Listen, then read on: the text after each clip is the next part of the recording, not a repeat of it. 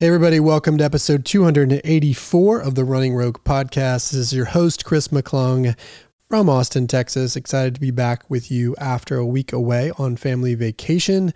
Excited to get back into routine and excited to talk about my topic today. I'm going to be talking about the seasons of running, more specifically the seasons of a training cycle.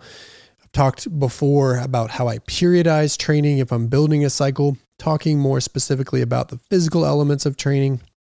But what I want to talk about today is actually the approach and mentality that you should have through each of those seasons of a training cycle. So shifting away from the training nuts and bolts for a moment to think about how you should have a mental approach to each of those segments of training so that you're making sure that you're focused on the right things at the right time. And I think this is a particularly good time for this episode because I know a lot of you are gearing up for fall races, and we can talk about where you might be in your training relative to those goal races coming up and how you should be couching your training at this stage in the game.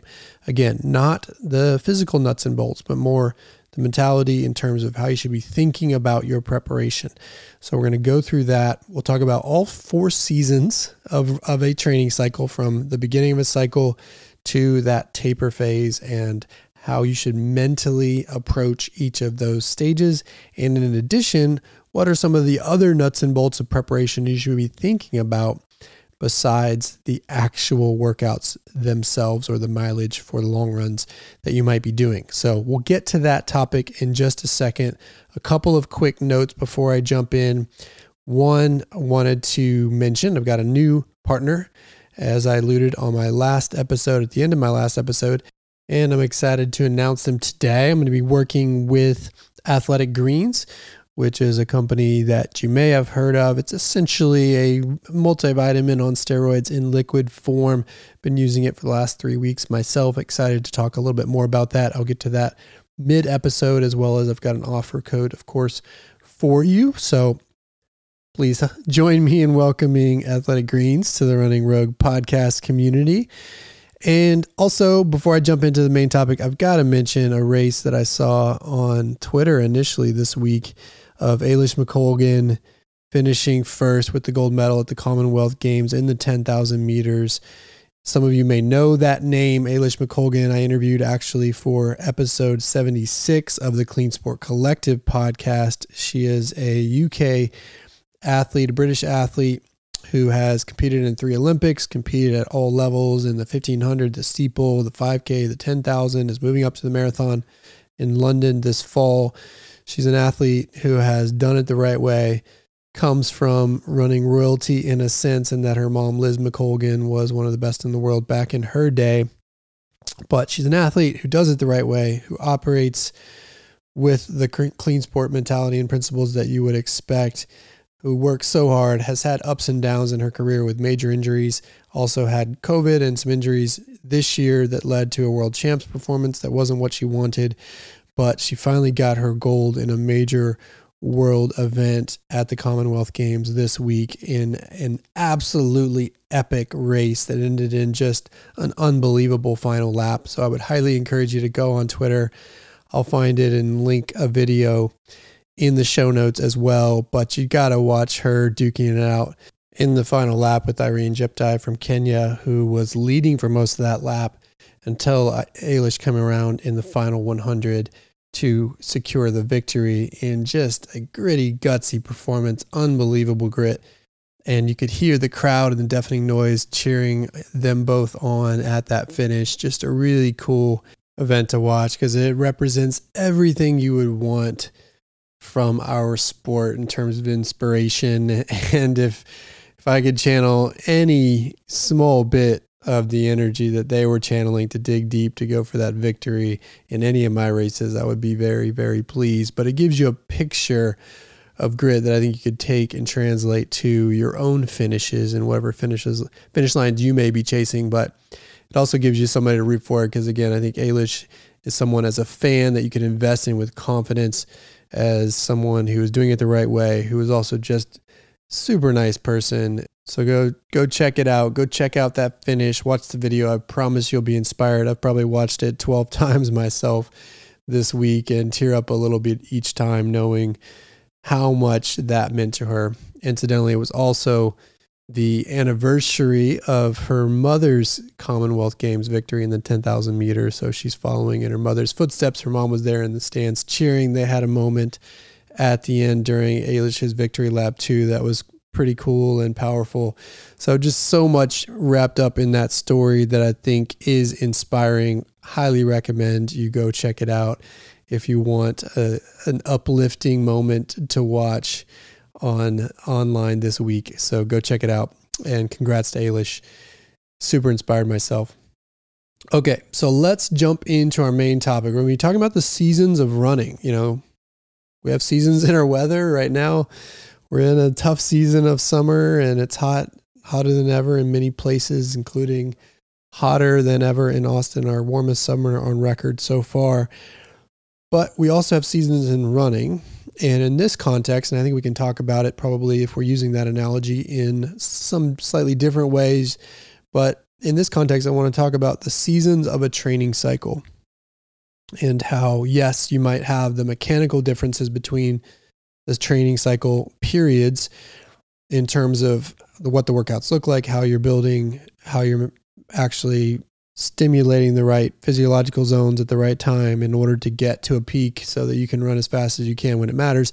Yes, all that is true, and I've talked about it before on the show. We have the priming phase, typically leading into the strength phase, aerobic strength, where you're building endurance, leading into a race-specific phase where you're focused on executing race pace. Finally, ending with a taper phase where you're really trying to peak for the right day by pulling back a little bit on volume and intensity in order to be rested for the day that matters. So that is a good blueprint for the mechanical sides of training in terms of how we might structure workouts on those periods. But we don't often talk about mentality and how we should approach each of those periods from a perspective outside of the nuts and bolts of the workout. So that's what I want to talk about today, is as you step through a training cycle, and in particular, many of you who are in the midst of them leading up to fall races, how should your mentality change? How should your approach from a physical standpoint evolve? What the preparation focus might look like and shift as we work through those different seasons of a training cycle. So that's what I want to cover today, is again, not the nuts and bolts of each of those seasons or periods, but rather how your orientation and mindset and approach should evolve as you step through a training cycle. Just some reminders to make sure you're getting the most from your training as we go beyond just doing those workouts and getting the work done. So we'll step through it in the same order of a cycle. We're going to start with our first phase or season where we have the priming phase from a physical standpoint. I'm going to call this the start phase, start season from a mental approach standpoint. And the word I would have for you in this opening piece is that this phase, this season is all about routine. It's all about routine. If there was one word to think about in terms of your approach, it should be routine. But let's step into the elements around that. So again, priming phase, what are we doing from a physical standpoint, from a nuts and bolts of training standpoint? In that phase, we are building our base volume. We're also typically working priming-oriented speed workouts, which I called speed development workouts, where you're doing a little bit of speed, generally with longer recoveries, to try to make sure that speed stays alive, but also to make sure that when you then shift to more difficult, strenuous workouts as the cycle progresses, your body's ready for that. So keep that context in mind from a physical training standpoint. But then when we're getting going, how should the mental approach be? And again, one word, routine, but I want to talk through the different components you should be thinking about in this opening season of your training. One of those things, of course, as I've talked about many times in this podcast, is understanding purpose and goals. And I talked about it a little bit in last episode. If I've talked about it once, I've talked about it 1,000 times. But especially at the beginning of a cycle, you want to make sure that you dialed into your why. Why are you doing this?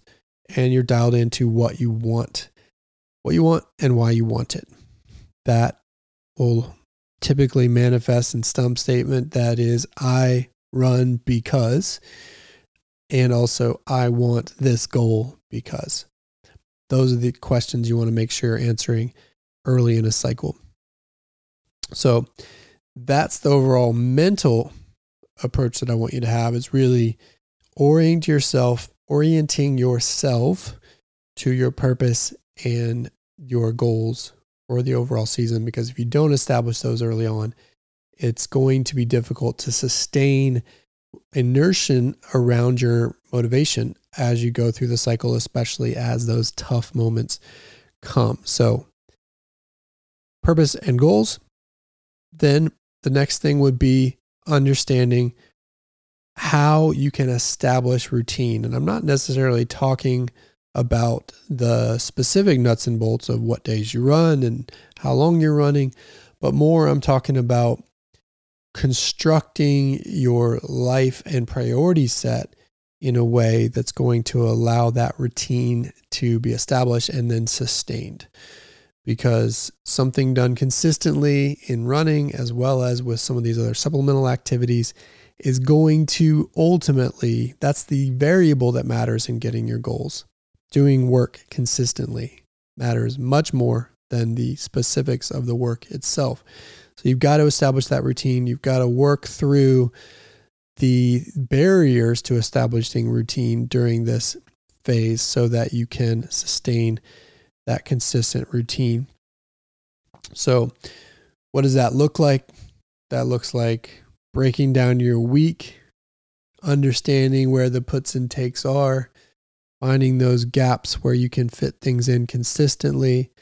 That looks like relying on and leaning into your support system to help you establish that routine, from accountability partners who might be the ones doing the work with you, to those other partners around you that might be supporting your work or perhaps doing some heavy lifting while you do your work. If you've got kids and family, then that might look like a spouse partner or co-parent who's helping you establish routine around the kids that can then allow you to have your space to do what you want from a running perspective. But it could also mean work colleagues and telling them what you might need to actually get something done if that might have an impact on the work schedule or arrangement, for example. So I've got some athletes that might go for a run during lunch, for example. And so that could be a situation of saying, hey, work colleagues, I'm going to be blocked during these lunch hours to get a run in. So don't expect me to join you for lunch or to do meetings during lunch, because that's going to be something that is earmarked for me to get my work in.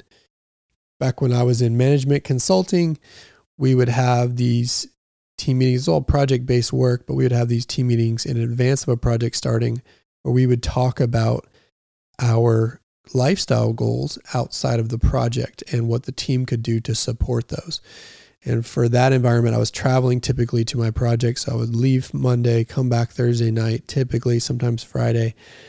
And that didn't necessarily, if you weren't planning for it, leave a lot of space for a good workout and running routine. But I actually did 2 half Ironmans, triathlons during that time, my time in that world. And I did several marathons, because what I would do in those sessions with my team is set the expectation that I was going to get my workout in, my run in on a daily basis.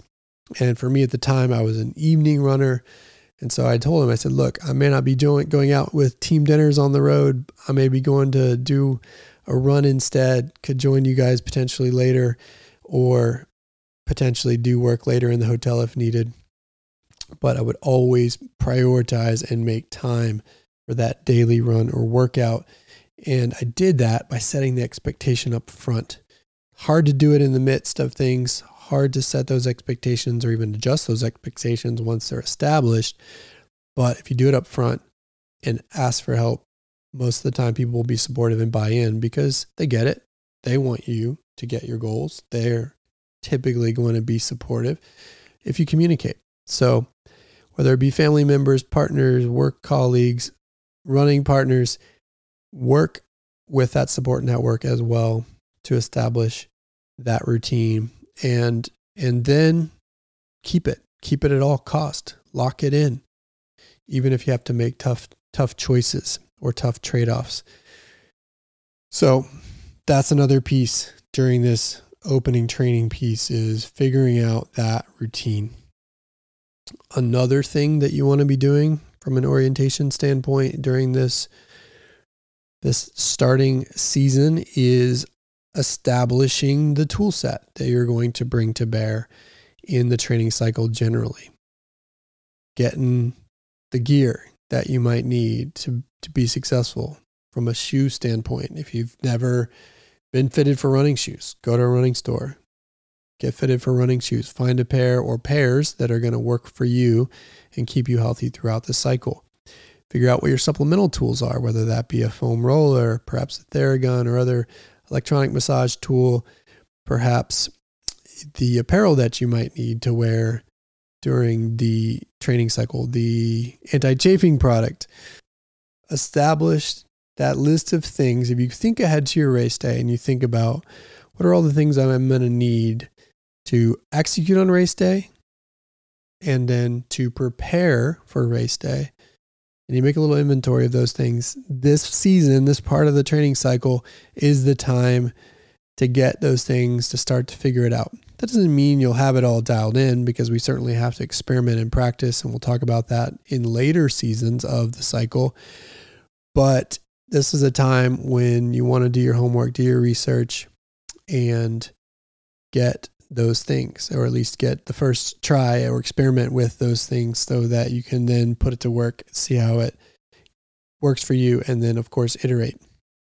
So get those physical items of gear that you're going to need, and that's also going to include things like your daily hydration tools. You know, if I think about this summer, and I talked about it in my last episode, if you're starting training right now is the time to understand what you need from a daily hydration standpoint. So get those gear things, at least the initial iteration of them, so that you can then experiment with and make adjustments and have plenty of time to do it before you get to race day. Okay, now a couple of other notes here. One related to the schedule and routine is you do want to look ahead and do a little bit of forecasting, obviously lay out what your training cycle might look like, but then also make sure you're working in and adapting proactively on those areas where you might have interference, whether it be a trip, perhaps a vacation you have planned, a weekend wedding you have to travel to. Circle those spots and think now about how you might adjust for those things so you can stay ahead of it. Because, you know, most of the time we can adjust in real time if something pops up, but it's always better if you can do it well in advance. And then lastly, what I want to talk about is how you should think about your effort during this window of time. Now remember, we're in the priming phase, so we're building base, volume, doing a little bit of speed. The most important thing right now is establishing that routine, being consistent, and staying healthy, so that when you get to the next phase where the quote real work begins in the strength phase, then you're primed and ready to go, right? And so what does that mean? That means getting in the runs with the least possible resistance. Taking those runs super easy to check the box on your volume. Doing the workouts with an eye towards conservatism so that you don't stress the body too much as you prime and as you build in. Certainly, you might end up doing some faster work, but you're going to make sure you're on the conservative side of that, especially when it comes to recovery windows and how you feel in terms of the number of reps that you might be doing. So essentially in this phase, it's all about checking the boxes. I would like to think that your runs are essentially pass-fail at this stage. If you do them, check. Got it done, perfect. If you don't do them, that's an empty box. But either way, it's pass-fail. There's no nuanced grading scale at this stage. It's all about getting those runs in, being consistent with them, and making sure that the body is strong and healthy before you take a step into the next season. So check the box. Think about the runs in this phase as pass-fail, and don't put yourself in any sort of danger in any of the training in this part of the season. Otherwise, again, you might end up with injury that's going to compromise the work to come. So that's where we are with this starting phase. It's all about establishing that routine, doing it in a way that's sustainable and just gets you to that next season. So what's next? So then we go into the aerobic strength phase. Again, aerobic strength, another word for that is endurance, not to be confused with muscular strength. This is your ability, working on your ability to sustain slightly uncomfortable paces for longer and longer periods of time, which obviously in a race that's longer than really 2 miles, then that becomes important, especially important for the half marathon and the marathon. So this season in the strength phase, and again, what we're working on here is endurance, our ability to sustain pace. So typically what we'll see is a lot of effort-based blocks of work where you're doing tempo or steady aerobic threshold type work. We're also typically working hills in this segment to also work on a little bit of leg muscular strength and power. But hills also help us work on endurance as well in a way that's really safe. So that's the context. So what is it from a mental approach standpoint? This season is all about building. It's all about building. And just to put this quickly into context, if we're thinking about a 20-week cycle for a half marathon or a marathon, for example, the priming phase is going to typically fall somewhere between weeks 16 and 20 if we're using 20 weeks as just a well-rounded number and example. The strength phase is going to fall between weeks 10 to 15 or so, and that's where we are, where we're going to be from a building standpoint.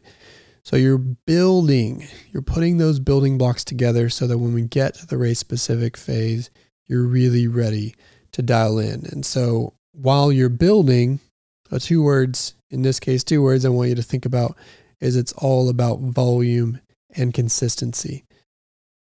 Season 1, starting, all about establishing routine.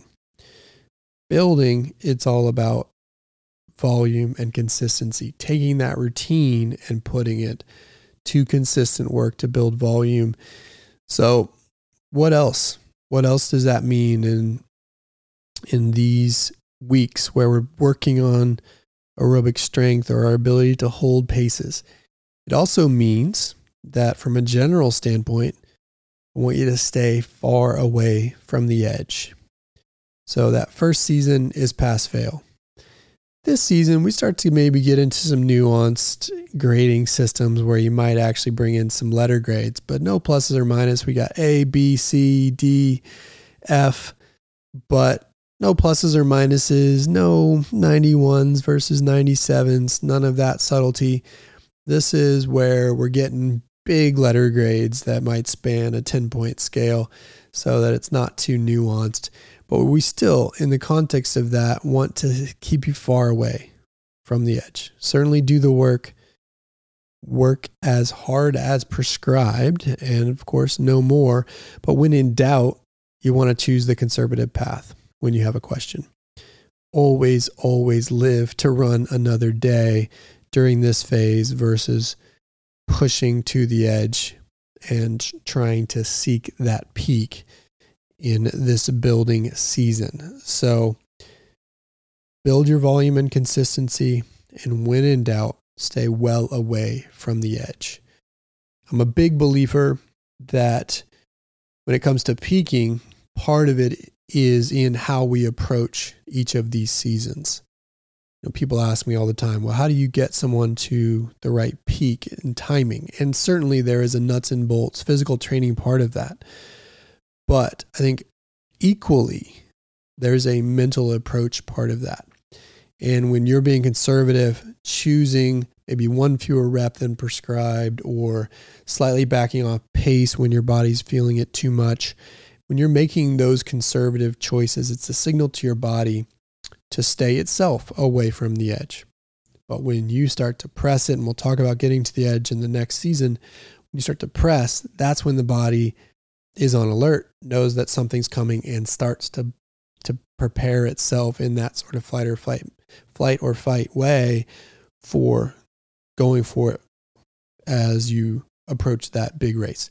So this is a part of that. You control your peak in many ways by having this approach where you're staying away from the edge when you're still pretty far, 10 to 15 weeks away from the edge from an actual rough training standpoint. So when in doubt, stay away from the edge. That being said, you still want to do the work as consistently as you can. As I said, volume and consistency matters in this block of training. Just because you've got 10 to 15 weeks to go doesn't mean that those runs matter less. They matter in some ways more because you're taking the benefit of this block of training where volume and consistency matters most. And then you're passing that on to the next phase, again, which we'll talk about in a second, where you're trying to deal with your race-specific work. And that's where quality and precision actually matters more and volume and consistency matters on the margin a little bit less. So this is the phase where getting those runs in matters more than anything. And so you want to make sure you're as consistent with your volume as possible. Do the work. Don't let it slack just because you think I'm 10 to 15 weeks away. So that's another point. Then as we get to this conversation about prep, we talked in that first season as you start about getting all the stuff you might need. Well, this is the phase when you want to start putting all of that stuff to work and then iterating on it and practicing with it and then making adjustments as needed. So, for example, to be specific, race day nutrition is a huge part of the equation in this phase that I want you to be trying to figure out. The goal for me, for any athlete, if possible, is to know by the end of this phase exactly what they're going to be using for their race day in-run nutrition by experimenting with it up until that point through the long runs. And every long run over 2 hours is an opportunity to practice. So you want to take that stuff you bought, the gels, the goos, the UCAN, whatever it may be, the Morton, and practice it, put it to work, see what works for you, iterate on it, and in an ideal scenario, have it dialed in and decided by the end of this season. It's okay if you don't have it dialed in because you'll still have more time. But if you have a little bit of urgency around it, then it'll hopefully help position you because the sooner you can dial it in, the better. And then once you dial it in, especially for those that are in this long term, then it's not necessarily going to change a whole lot. I've been personally using the same essential nutrition strategy in my big races since 2013. And I'm a big believer in if it ain't broke, don't fix it. This isn't that complicated. So I haven't largely adjusted it since that time because I know it's working for me. And so once you find it, then this becomes really simple. But until you do, you want to keep experimenting, working with it until you can get that fully dialed in.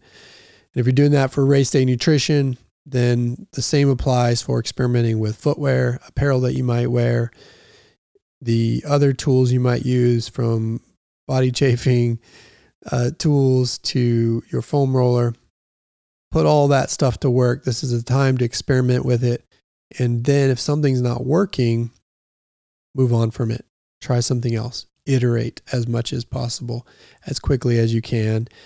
And if you're struggling with that, I would say reach out and find help. And that can come in the form of help from a coach, could come in the form of help from a partner in your training group. It could come in the form of going to a running store and asking them questions about some of these items because most of them are experts on it as well. So experiment with and dial in to your gear, and especially put a big, bold, highlighted section on that race day nutrition component because I do think it's such a critical element of ultimately getting the result you want, especially for those marathoners. And then the last thing I'll say here with this phase is that you may be at a point where you're starting to work hard, especially in the later parts of this season, where you're starting to work hard, you're starting to get some fatigue, you're starting to maybe hurt or have little niggles. And especially in the summer, it can be difficult to maintain mentally that inertia. So Obviously, as always, keep that purpose and goal front and center to keep you motivated and driven. But I also want to remind people that if race day still feels far away at this stage, that's okay. Don't worry about it too much. Keep your head down and just simply ask yourself, what do I need to do today to take the next step forward in training? Do that thing on that day and then keep moving forward one day at a time. It's certainly a bit cliche, but I promise you it works. Got to put your head down. Ask yourself, what do I need to do next? What do I need to do today? What's the run on my schedule today? Do that thing and then just keep taking steps forward, because when race day, when it starts to feel like a grind in training and race day still feels far away, that's one trick I use to just simply stay focused by putting those blinders on and just doing the next thing. Because sometimes it can feel like, man, I don't know when I'm ever going to get there. But that's a way to keep yourself laser focused on the things that matter in the very near term. So that's the second season. Stay away from the edge. Focus on volume and consistency. And then figure out your gear in a way that hopefully takes you into that race specific phase so that you have it dialed in. So those are 2 seasons. We'll talk next about the third season, which I'm going to call dialing in. We have starting, building, dialing in, but I'll get to that in a second. First, I want to talk about my new partnership, which I'm very excited about with Athletic Greens. If I had to summarize what Athletic Greens is, it's a drink that you have daily that has essentially a multivitamin on steroids. It's got 75 high quality vitamins, minerals, whole food source ingredients, probiotics, and adaptogens that help keep you healthy and also help keep your body ready to perform as a runner. I actually came across Athletic Greens earlier this year, about 6 months ago, when I happened on a run with Tina Muir, who hosts the Running for Real podcast, and she invited her friend and a partner of hers, because she works with Athletic Greens as well, John Korn. John is actually their chief revenue officer. So I actually asked him about it. Tell me about this Athletic Greens stuff, because I was curious. I've seen it a lot through the years and have been curious, especially now as I've had started taking a multivitamin. And so I asked him about it. He gave me the full story and background, and I walked away actually really intrigued because it's made with high quality ingredients. It has all the things I've been trying to get by taking a multivitamin, plus other things like a superfood complex that helps get other micronutrients into your body.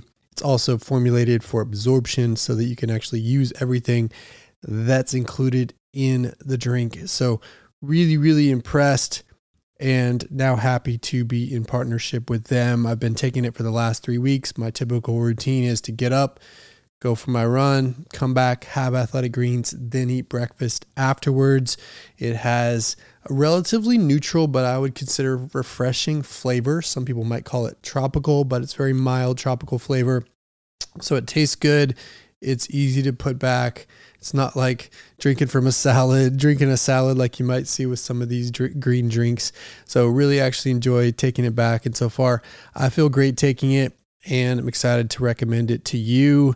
Contains less than 1 gram of sugar, so it's not a lot of calories, and it costs less than $3 a day. So it's less than a latte from Starbucks.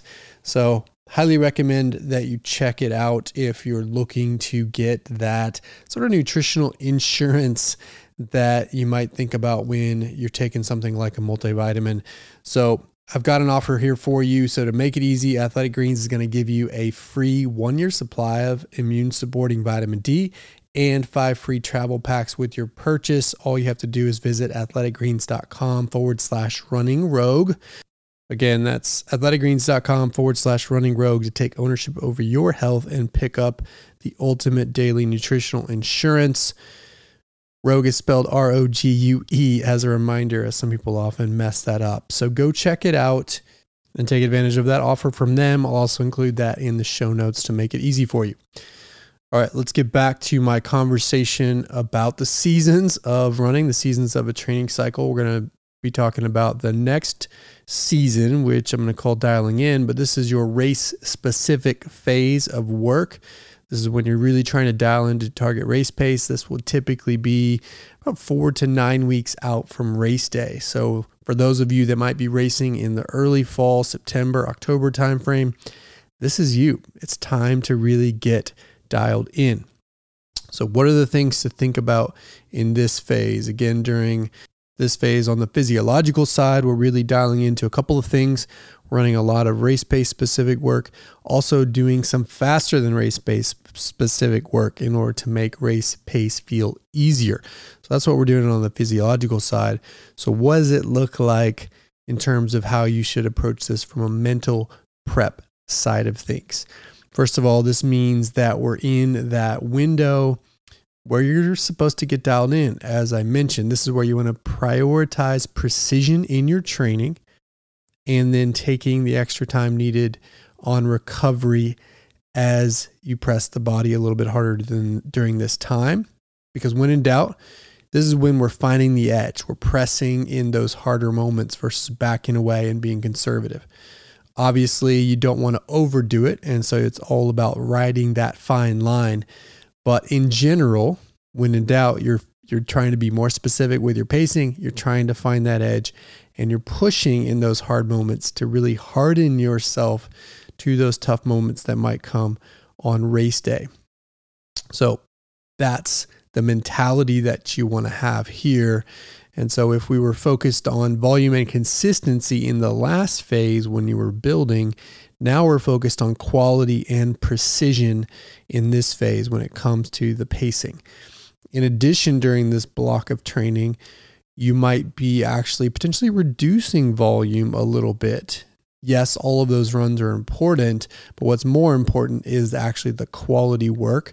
So if you're having to make some trade-offs in order to get the quality in the way you need to, or in order to feel good on the quality side the way you need to, this is when you might choose to get in all of those normal runs, but potentially pull back volume on some days as your body needs it in order to get that little bit of extra recovery. So again, here we are dialing in, you're finding that edge, you're pressing the edge when in doubt during this phase. You're thinking about quality and precision versus that big emphasis on volume and consistency like you had in the last phase.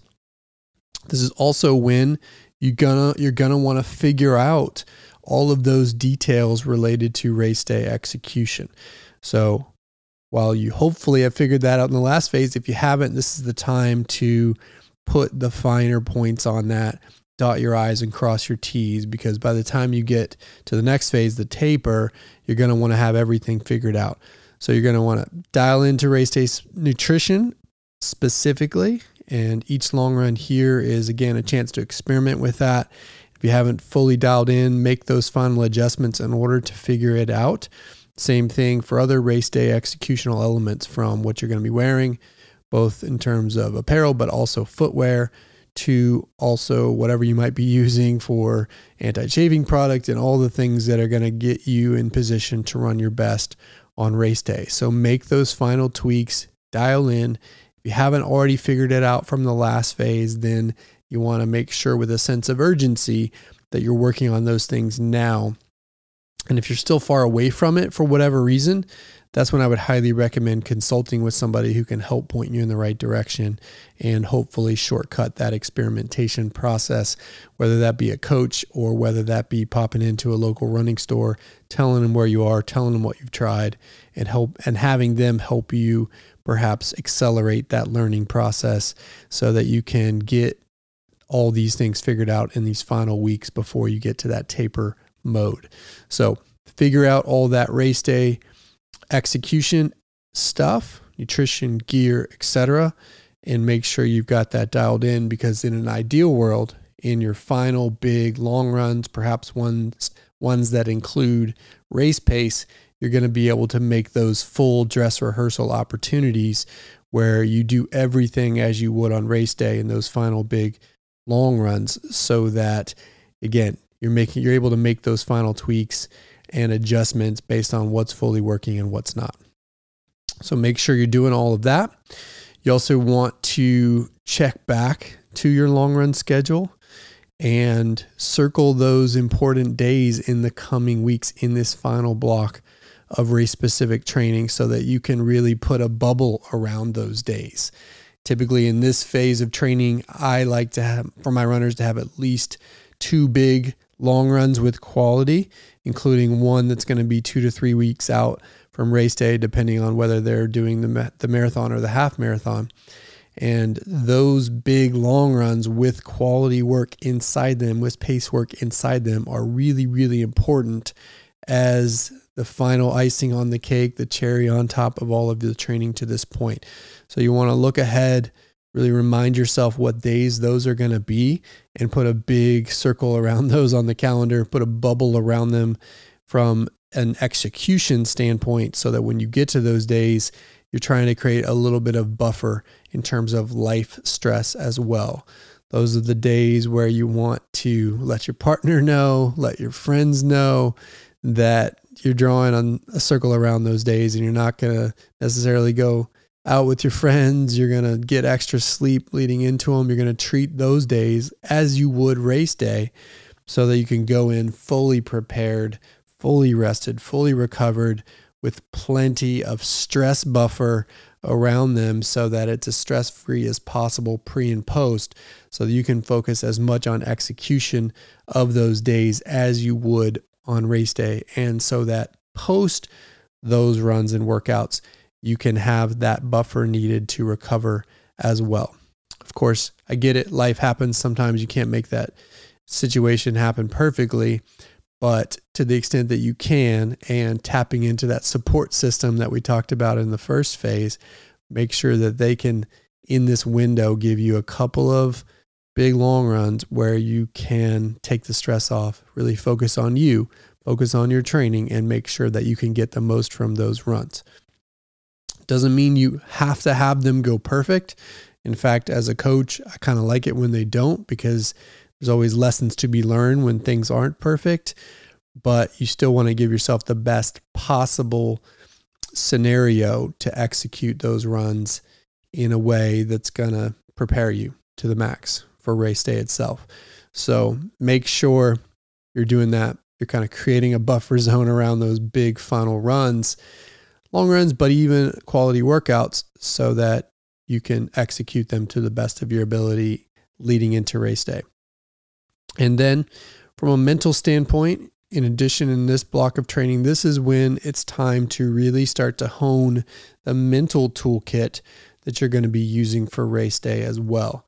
This is when I like people to reflect back on the purpose that you established in that first season, as well as the goals that you were thinking about at that time, and then really start to dial in what that means for race day itself.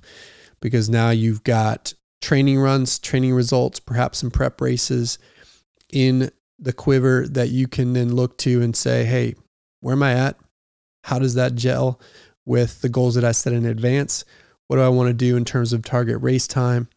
How does that connect back to the purpose that I started with, so that you can remember why you're doing this, and then start to put together around that all the different mental tools that you're going to bring to bear on race day. Those will include, obviously, making sure you're connected to the purpose, getting your mantras dialed in, as I talked about in last episode, rhythm mantras, fight mantras, bringing your other mental toolkit elements to bear that you might be executing on race day. Also, this is a time when I really want to see people start to do visualization for race day, basically running the race in your mind's eye, so that by the time you get to the race itself, you've already done it in a sense. There's science that tells us that visualizing doing the work in advance of doing the work actually prepares you for it, actually gives your body some sort of muscle memory, so that when you're actually doing it, it's almost as if you've done it before. So visualize the race, start to finish. Personally, I don't do it all in one go. I'll do it in little bits and pieces, where I might visualize over a short recovery run. I might visualize in my head those opening miles, that start line experience, and what it's going to feel like, and what the senses are going to detect and the emotion and adrenaline that's going to come on that start line. And then carry that through the opening miles, starting conservatively, dialing into my plan, finding a rhythm within the context of the race, visualizing the things that I will see, hear, smell, experience, the energy that I will feel in those opening miles. I'll do that perhaps on a run.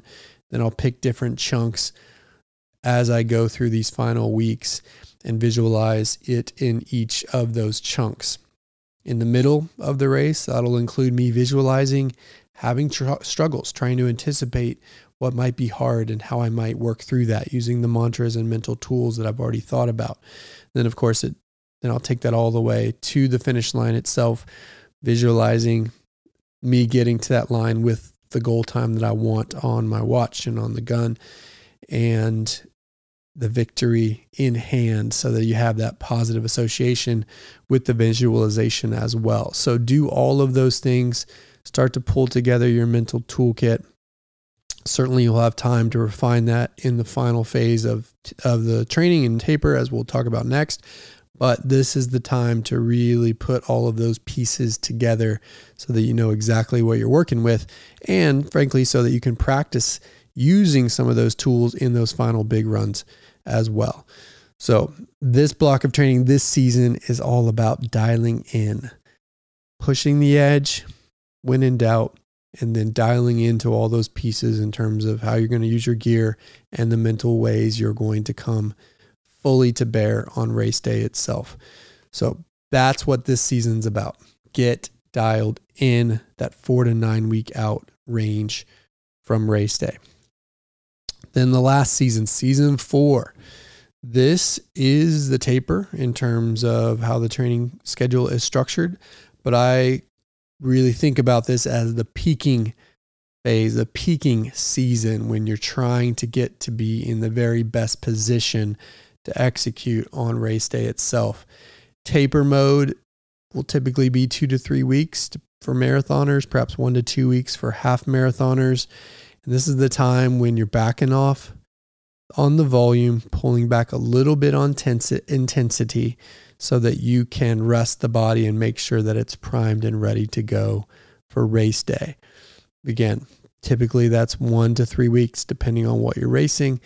And it's a time when we usually keep the routine of our running, but we cut back the volume and we pull back the intensity just a little bit, so that by the time you get to the day that matters, your body is fresh and ready to go. Now, of course, those of you who have been through a taper before know that it's not necessarily an easy phase of training. It's perhaps one of the more difficult ones, not necessarily physically, but mentally, because your body is used to the grind of training and suddenly you're pulling back and you just start to feel weird, and you also start to feel like you should be doing more and pushing the edge like you have been throughout the training cycle. And so we have what I like to call taper madness. It's when we get a little bit wonky in the head because we're just anxious and everything starts to feel wrong. The body doesn't feel necessarily that great because it's in recovery mode, and the mind starts to play tricks on us and really lets all those doubts sink in advance of race day. So it's a tough block of the training mentally. And I've done this for marathons at least 20 times, and I can tell you every single time I have some form of taper madness kick in, and I don't think that ever goes away, but you do get better at dealing with it. And so that's what's sort of happening behind the scenes. And then the question is, okay, from an approach and a mental standpoint, how should I be thinking about the peaking phase? The peaking phase from a mental orientation standpoint is all about getting to the top of the mountain. It's all about making sure your body's in the best position to execute when it matters. And that means that you're generally in this phase of training, less is more. You're pulling back a little bit because you want the body to have that space to recover and be at its best when it matters. So you're pulling back. And so the mindset in general is a little bit like it was during that build phase, the strength phase of training, that second block. Because in that phase, you're also, when in doubt, pulling back. Pretty much the same in the taper mode. When in doubt, you pull back a little bit, because the hard work is done. The hay is in the barn, as we like to say. Once you get within 10 days of your target race, there's actually nothing you can do to affect your race day fitness in a positive way, because it takes about 10 days for fitness adaptations to happen. All you can do at that point is actually screw it up by overdoing it or pushing your body beyond its limits so that it's not recovered and ready for race day. So you're going back to that build phase or build season mentality, where when in doubt, you're pulling away from the edge. You're making those conservative choices. From a preparation standpoint, you're dialing in all the final details. This is sort of like the phase right before a party or a wedding, where you're dotting your I's and crossing your T's. You're taking all the plans that have been laid at the macro level and even at the micro level in advance, and now you're filling in all the little gaps. You may have already had the seating chart done in the prior season, but now you're moving people around a little bit as RSVPs change and things like that, or perhaps as new guests get added to the list. So you're really making those fine-tuning moves on all of your plans to this stage. Little adjustments here and there in terms of all your gear planned, your nutrition planned, your plans around how you're going to get to the start line, park, have dinner the night before, all those logistical elements that are there coming for race day. You're fine-tuning all those pieces. You're looking at parking and stuff like that. If you're driving, you're looking at shuttle schedules or whatever it may be. So you're fine-tuning all of the details, but hopefully all the big decisions are made in advance of this phase. And then the same thing with your mental prep. You're fine-tuning those details. You're looking at your mental toolkit in terms of the mantras that you've used in the last phase and what's worked and what didn't work. And you're making little adjustments there, or maybe even considering adding something new to the mix that might resonate with you. You're continuing to visualize. You're continuing to put your mind's eye to the race and executing it in your head in advance of race day. You're going back to the purpose that you started with. You're reminding yourself why you did this, why you're doing this, because you want that to be very top of mind when you go to that start line. And then a last piece that I like to do during this block of training is find something that's an overarching inspiration for you that helps really reinforce your purpose in whatever way makes sense. And so that could be finding a book that's going to be inspirational. It could be finding a TV show or movie that's going to be inspirational, that dovetails with your reason for doing it, with your purpose, but that helps really reinforce in a positive way what you're doing.